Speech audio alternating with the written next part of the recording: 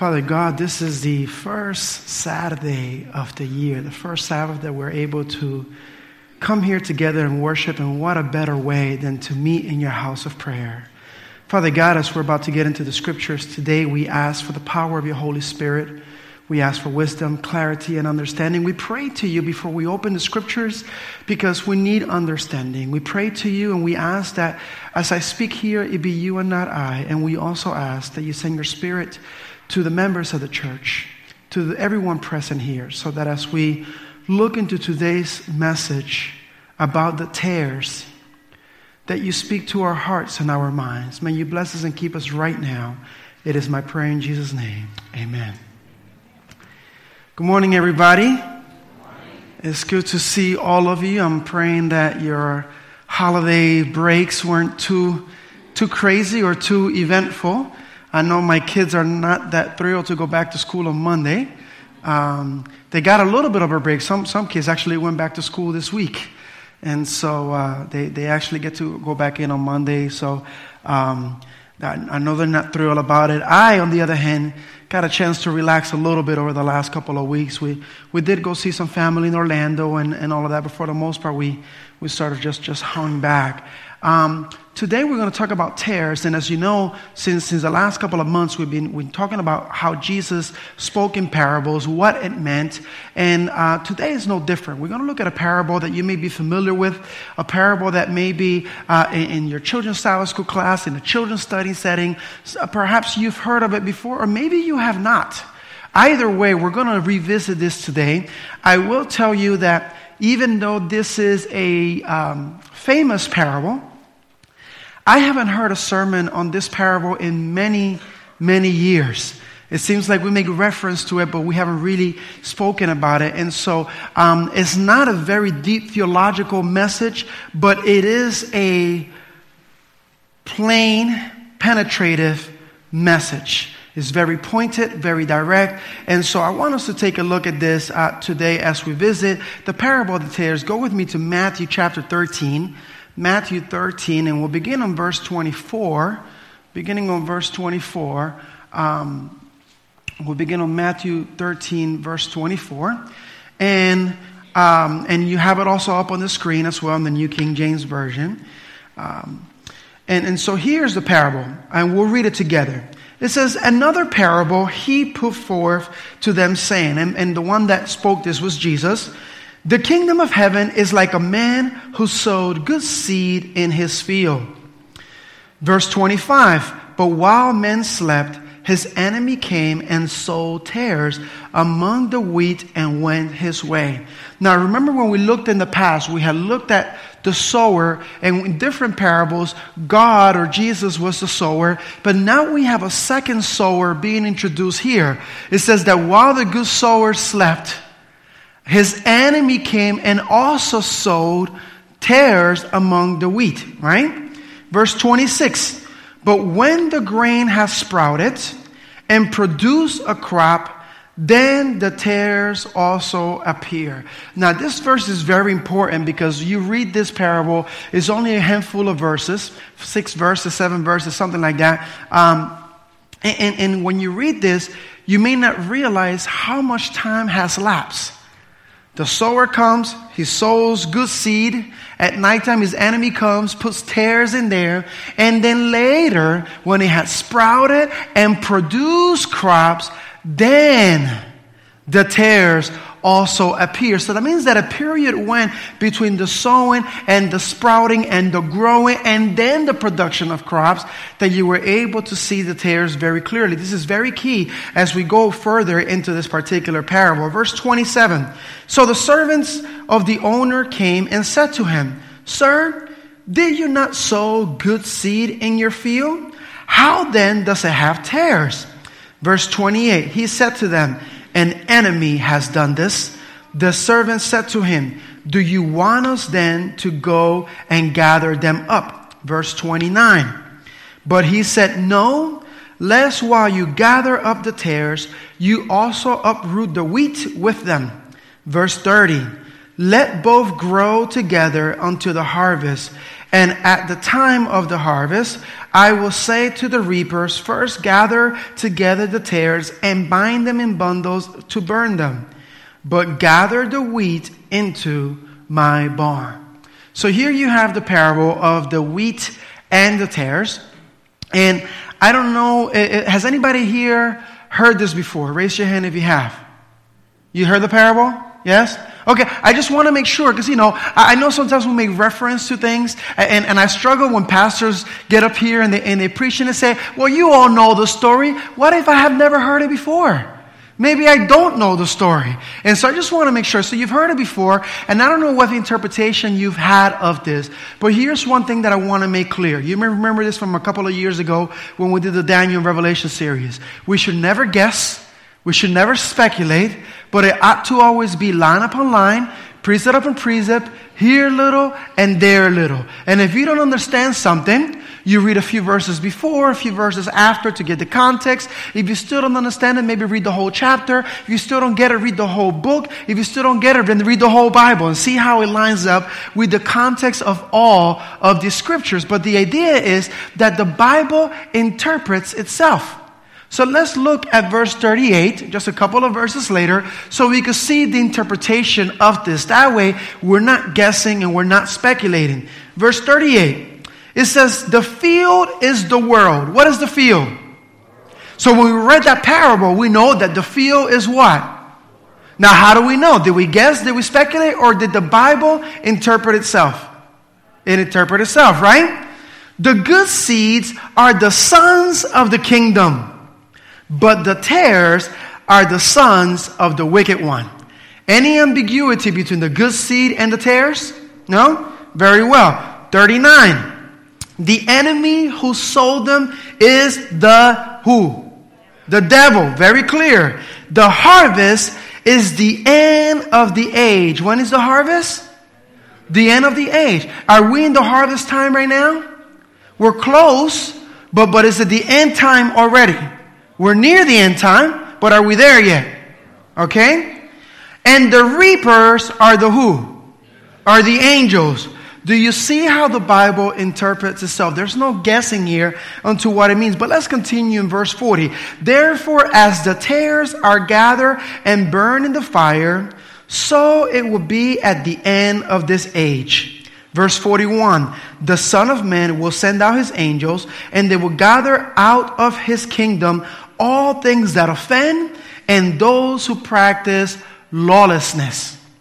Verse 42, and will cast them into the furnace of fire. There will be wailing and gnashing of teeth. And verse 43, then the righteous will shine forth as the sun in the kingdom of their Father. He who has ears to hear, let him what? Let him hear. Whenever you see in the scriptures something about he who has ears to hear, let him hear.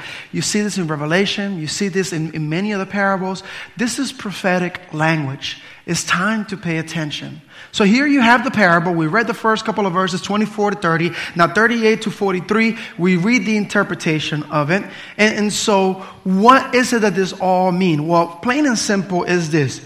The field is what?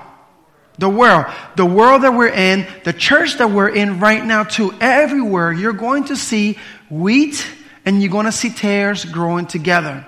Now notice something about these tares is that it was hard to tell what they were until they brought forth fruit, until a crop was yielded.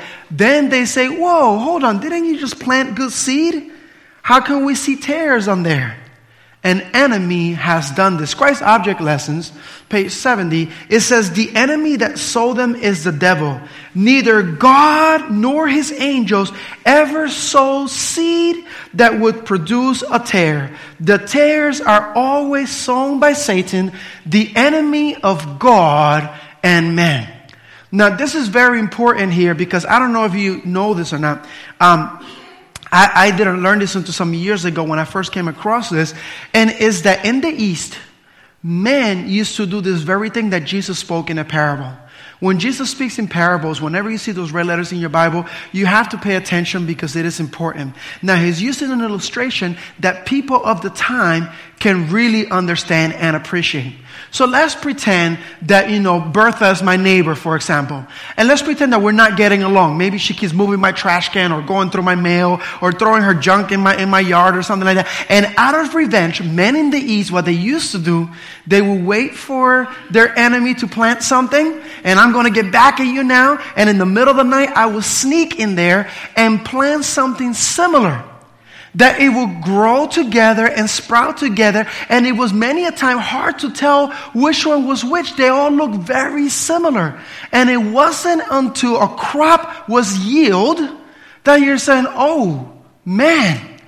But up until this point, they had grown together. And you couldn't tell them apart. It's kind of like that snake where one of them is like a milk snake and the other one is like a poisonous snake. And it's something about yellow and red or black or blue or purple. I don't know. Pathfinders, please forgive me. I don't remember the color scheme. But anyhow, but the point is that, you know how one is bad and one is good and it's kind of hard to tell them apart? These crops were very similar. And this was a common revenge tactic that they used to take place in the East. So when Jesus shared this parable, they knew all too well about the enemy coming in the middle of the night and doing this. Why? Because suddenly the tares are there growing together and they're literally sucking the life of the good crop. And they're there together. So that's why this is pointed out.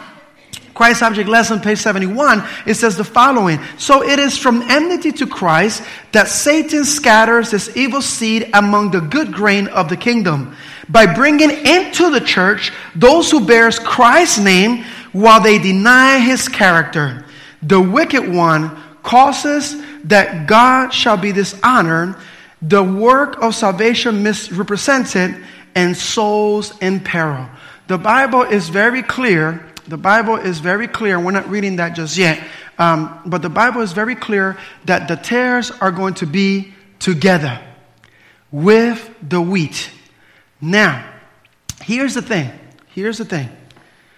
This is something that is very difficult for us to understand. I have shared with you before that God, through Jesus is the judge. The judgment has been committed to him. He is the advocate, and he is the true witness. And the devil is the accuser.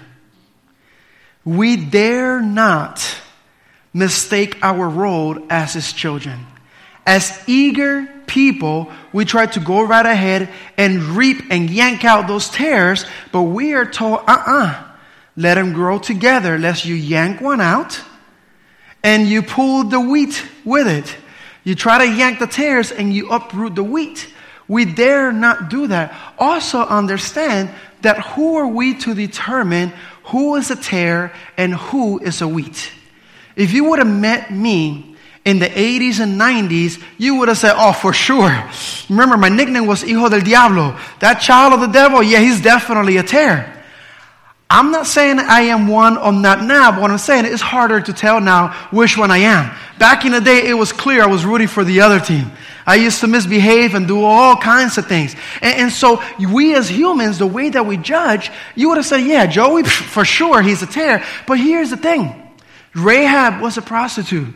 Mary Magdalene, she had her things. The lady at the well as well. Saul, who later became Paul, who wrote about half of our New Testament, was killing all kinds of Christians. And so looking at them from our eyes, from our perspective at that point in time, we're saying definitely Paul was a tare, and so was Mary, and so was Rahab, so was this one, and so was the other one. God does not look at who we are now, but who you are when you accept the call of God. And so that's why I wanted to put this on the screen now. Christ Object Lessons, page 71-3. And you read along with me on the screen, and I have it there, not necessarily out loud, just follow along. It's a long quote, but this is very crucial because when we misunderstand this, we get ourselves in trouble. Christ has plainly taught that those who persist in open sin. Now, I want to make this very clear because there's a difference between sin and iniquity in the Bible. There's a difference between sinning one time, messing up and repenting, and practicing lawlessness, as the scripture says. But look what it says. Taught that one who persists in open sin must be separated from the church. But he has not committed to us the work of judging character and motive. He knows our nature too well to entrust this work to us. Should we try to uproot from the church those whom we suppose to be false Christians? We should be sure to make mistakes. Often we regard as hopeless subjects the very ones whom Christ is drawing to himself. Were we to deal with these souls according to our imperfect judgment, it would perhaps extinguish their last hope. Many who think themselves Christians will at last be found wanting. Many will be in heaven who their neighbors suppose would never enter there. Man judges from appearance, but God judges the heart. The tares and the wheat are to grow together until the harvest, and the harvest is the end of the probationary time. And so this is something that is very crucial for us to understand. I struggle with this. I grew up in a background in Puerto Rico where God will punish you, and no matter what you did, it was off with your heads kind of thing, and we needed to walk a certain way. And I'm telling you, I could imagine people at the door with a checklist making sure that you meet what the box cutout of a Christian looked like, because if you do not meet that, then we definitely would try to yank you out and give you the boot and off with your head. But that is not what the scripture teaches. The scripture teaches that the tares will always be among us until the time of the what? Until the time of the harvest. Now this is crucial to understand, because we are taught that at the end of the time, the Lord himself will send his angels to do the reaping. Now here is the thing that is difficult for us to understand. Our way of measuring. I don't know if any of you members, sometimes I question, this is probably a tare. But I don't know whether you're a Saul who hasn't had a chance to become Paul yet. And I have no idea, exactly who you are. But I'll tell you something else that we learn about this. This parable is an example of what God did in heaven. The minute that the devil sinned, Lucifer, that he rebelled and accused God of all of these things, Jesus and God didn't just give him the boot and pull him right out. If they would have done that, it would have created doubt among the rest of the angels. But instead, he let the devil continue to go on and really reveal who he is. And what did he reveal? That everything that the devil says about God was really true about himself. He is not fair. He is not just. He doesn't care about you. He doesn't worry about you. And all these accusations, we kind of do the same thing sometimes. When we see bad things happen in this world, we attribute those things to God. God, why did you let this happen? Why did God ever let this do? No, this is all because of the devil and the sin that he brought into this world. Plain and simple. And so when the fruits of the devil are revealed, when the crop is yielded, now the world knows, the angels know that Jesus was really righteous and just, and everything the devil said about him was not true. And when Christ laid his life on the cross for you and me, his character was also revealed. The crop of the devil and the crop of Jesus has been demonstrated right now as a spectacle before everyone. And it has been seen. And so here's the thing. Many a time, we try to get ahead of God in grace or the lack thereof. Here's a question from Christ's Object Lesson, page 72. It says, "And shall we not be as forbearing towards our fellow men as the Lord of heaven and earth is towards Satan?" And I struggle with that. Because we give everybody a break, but then it seems like we don't do that with others. It seems like if you are a neighbor who don't know anything about God or church, we have all the grace and patience in the world. But may God forbid that you become a member of the church and you slip every once. Ooh, may God have mercy on your soul. Because we're going to jump at you and judge you and beat you up. But that is not our job. This is directly from the scriptures. Tares will grow among the wheat. This happened with the early church. Ananias and Sapphira, they joined themselves to the disciples. Simon Magus were baptized. Demas, who forsook Paul, had been counted a believer. And Judas Iscariot, he was one of the disciples. He was one of the very disciples. Look at Christ Object Lessons, page 72. It says, the Redeemer does not want to lose one soul. His experience with Judas is recorded to show his long patience with perverse human nature. And he bids us to bear with it as he has borne. He has said that false brethren will be found in the church till the close of time. Plain and simple, we are going to see that in the church, no matter what. And so here's the thing. Number one, this is good for us to know. In a way, it's sort of a relief, because you ought not to become frustrated or discouraged when you see some of the heresy that can happen in the church. They're meant to grow with us. And it stinks, and I get it, and I know that our nature is to uproot and pluck, but it is there. Now, does that mean that we cannot continue to pray and provide spiritual guidance and lead and pray for growth and change and transformation? Absolutely. Does that mean that we're just going to let the church just be a chaotic place? No, it does not mean that, but it also means that you are not to use people in the church as an excuse to not come to the house of God. Because you were told they were going to be here. I don't want to go to the church, too many hypocrites. Well, duh. It's like saying I don't want to go to a hospital, too many sick people. Well, duh. They're going to be here. They're meant to be here. And it is not necessarily our job to reap them. Also understand that we may not be able to tell. If I would have seen Saul in the time of Saul before he came Paul, then, it would have been different. We would have not been blessed with the rest of the New Testament that he wrote in those scriptures, with the wonderful things that he put on there, and as many people as he ministered to, because he later accepted the call of Christ Jesus. And he became a servant for the Lord. So do not be discouraged and do not be troubled. But we also need to understand this. And I want to share this with you because I struggle with this with the political side. It doesn't matter whether you're a Republican or Democrat. It does not matter. Here is my struggle with the political movements. And we're going to face this issue at the end times. Christ and God have given us free will. You cannot force yourself and your beliefs on people. The minute you do that is action of the devil and not the action of God. And I can share that with you spiritually, scripturally, and from the spirit of prophecy. What I mean by this, imagine I were to just put a gun to all of your heads and say, come worship here every Sabbath and sing. Come on, everybody sing. Even dance for me. Come on, do it. Are you really worshiping God if I'm forcing you to do this? God has given you free choice.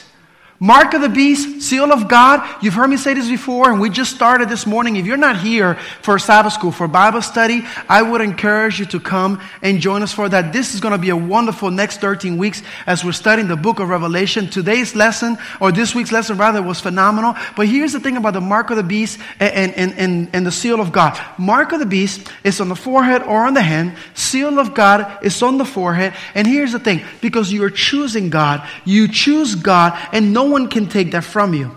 When I was growing up in the 80s and 90s, people used to think that the mark of the beast was going to be some kind of computer chip that they were going to put on you. Some technology stores, companies have actually implanted chips on some of their workers so that they could enter and exit, etc. And people are saying, oh, if you work for this company, you're already being marked by the beast. It's not going to be a physical thing. It's not going to be a tattoo. If it were so, and a couple of strong guys and I were working for the devil, we'll pin you down and we'll implant it or tattoo it, and now you're marked.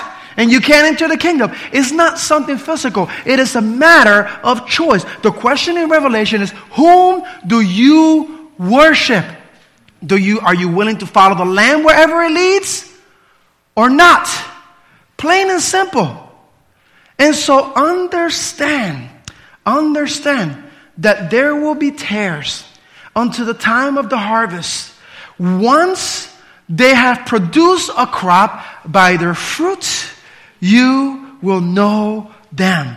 This is why I tell you very clearly, and I say this over and over, don't believe what I'm telling you, but study the Word of God yourself. 2 Corinthians tells us that even demons will pose as pastors, that the devil will pose as an angel of light, demons will pose as apostles and stuff. You need to be grounded in yourself and study the Word of God. Because I'll tell you something else too.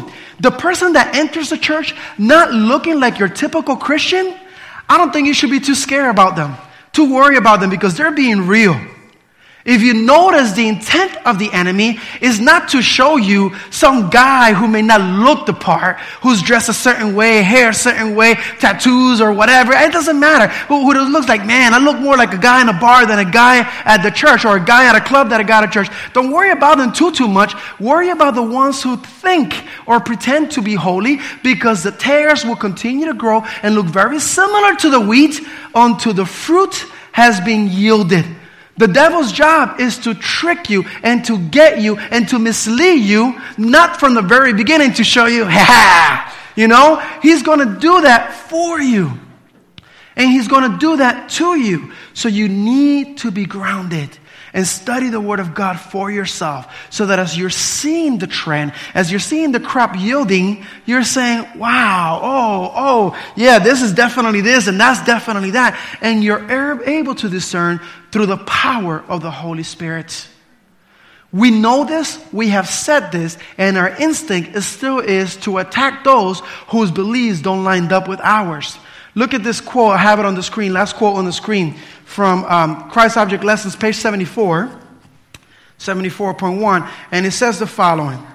Notwithstanding Christ's warning, men have sought to uproot tares, to punish those who were supposed to be evildoers. The church has had recourse to the civil power. Those who differ from the established doctrines have been imprisoned, put to torture and to death at the instigation of men who claim to be acting under the sanction of Christ. But it is the spirit of Satan, not the spirit of Christ, that inspires such acts.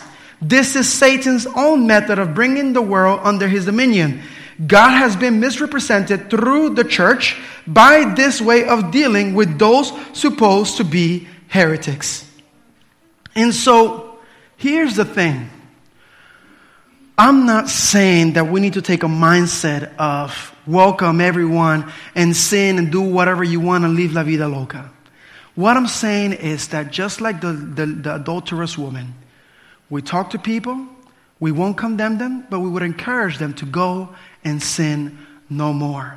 But to just get rid and pluck out. You know how much easier my life would be as a pastor if no one that agreed with me here, whoever didn't agree with me here, I just plucked them out and said, I'm going to keep the ones that like what I like, the ones that don't like what I like, who dress how I dress, who sing how I sing. We'll keep those and we'll get rid of all the other ones. Well, except the singing part, because then we'll just torture each other. But you understand what I mean? I mean, how much easier it would be. But it is not our job to pluck and uproot.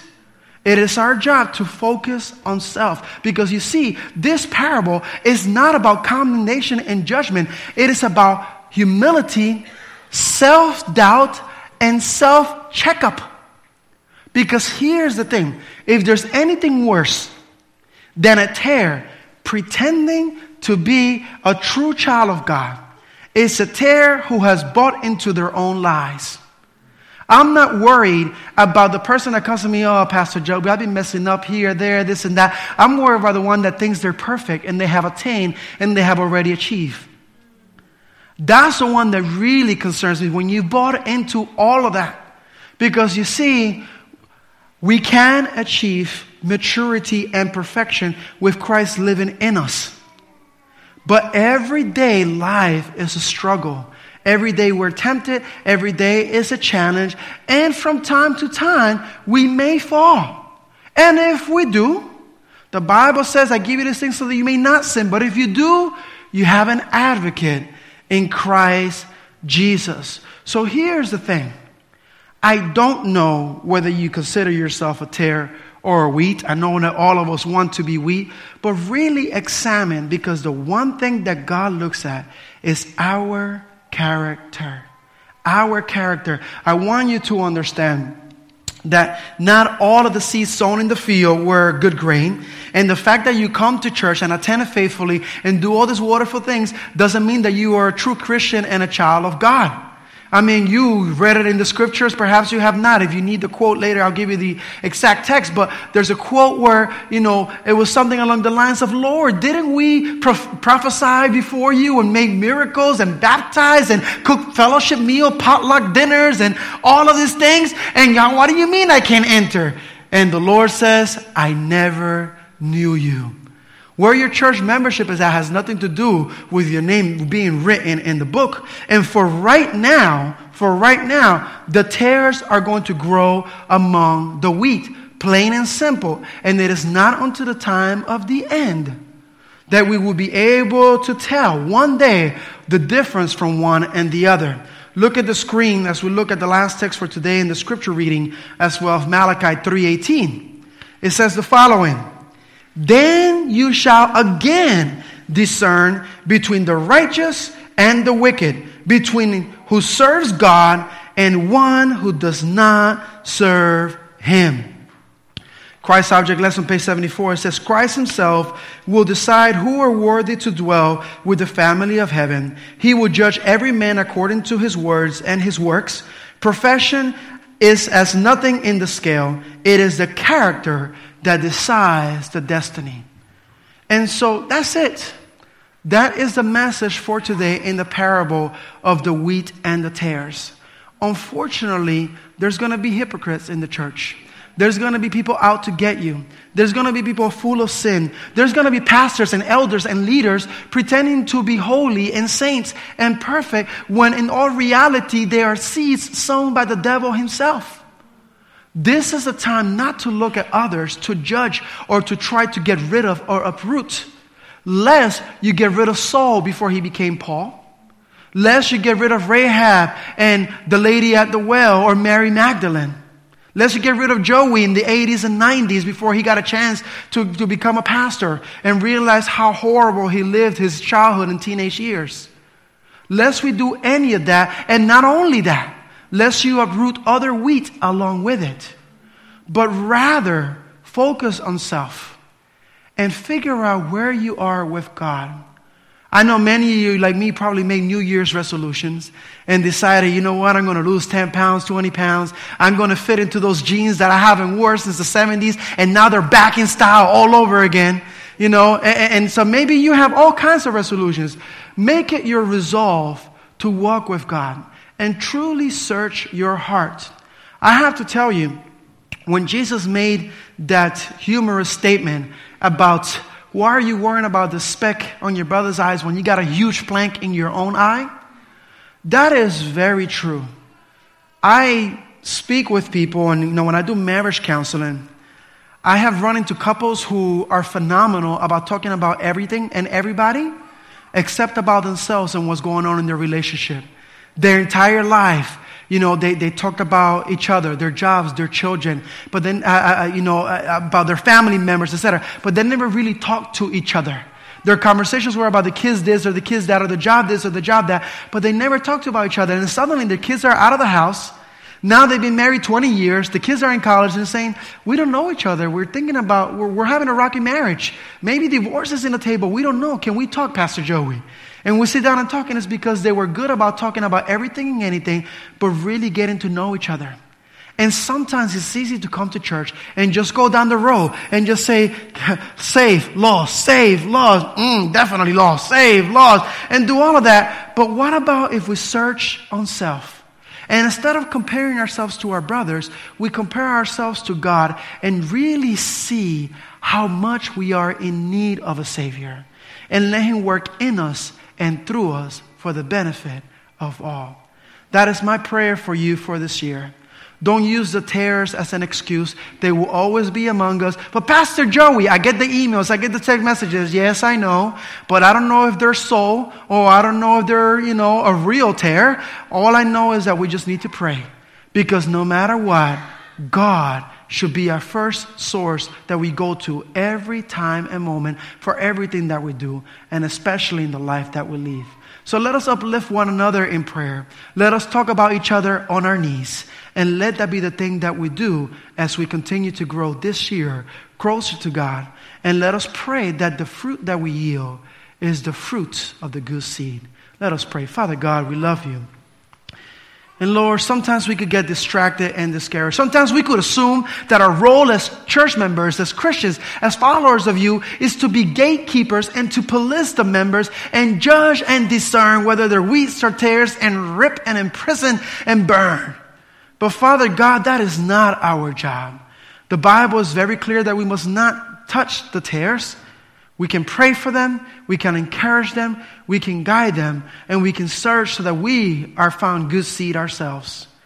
Lord, there's going to be a time of the harvest, the end of time, the time of probation, when the reaping will take place, and you have entrusted that to the angels after the judgment of you, Christ Jesus. Lord, I have no idea who in this church is a tare or who is a wheat. All I know is that it's not your will for anyone to perish. So I want to uplift every single member in this congregation, every friend and loved one that it is visiting. And I want to ask that you be with all of us, beginning with me.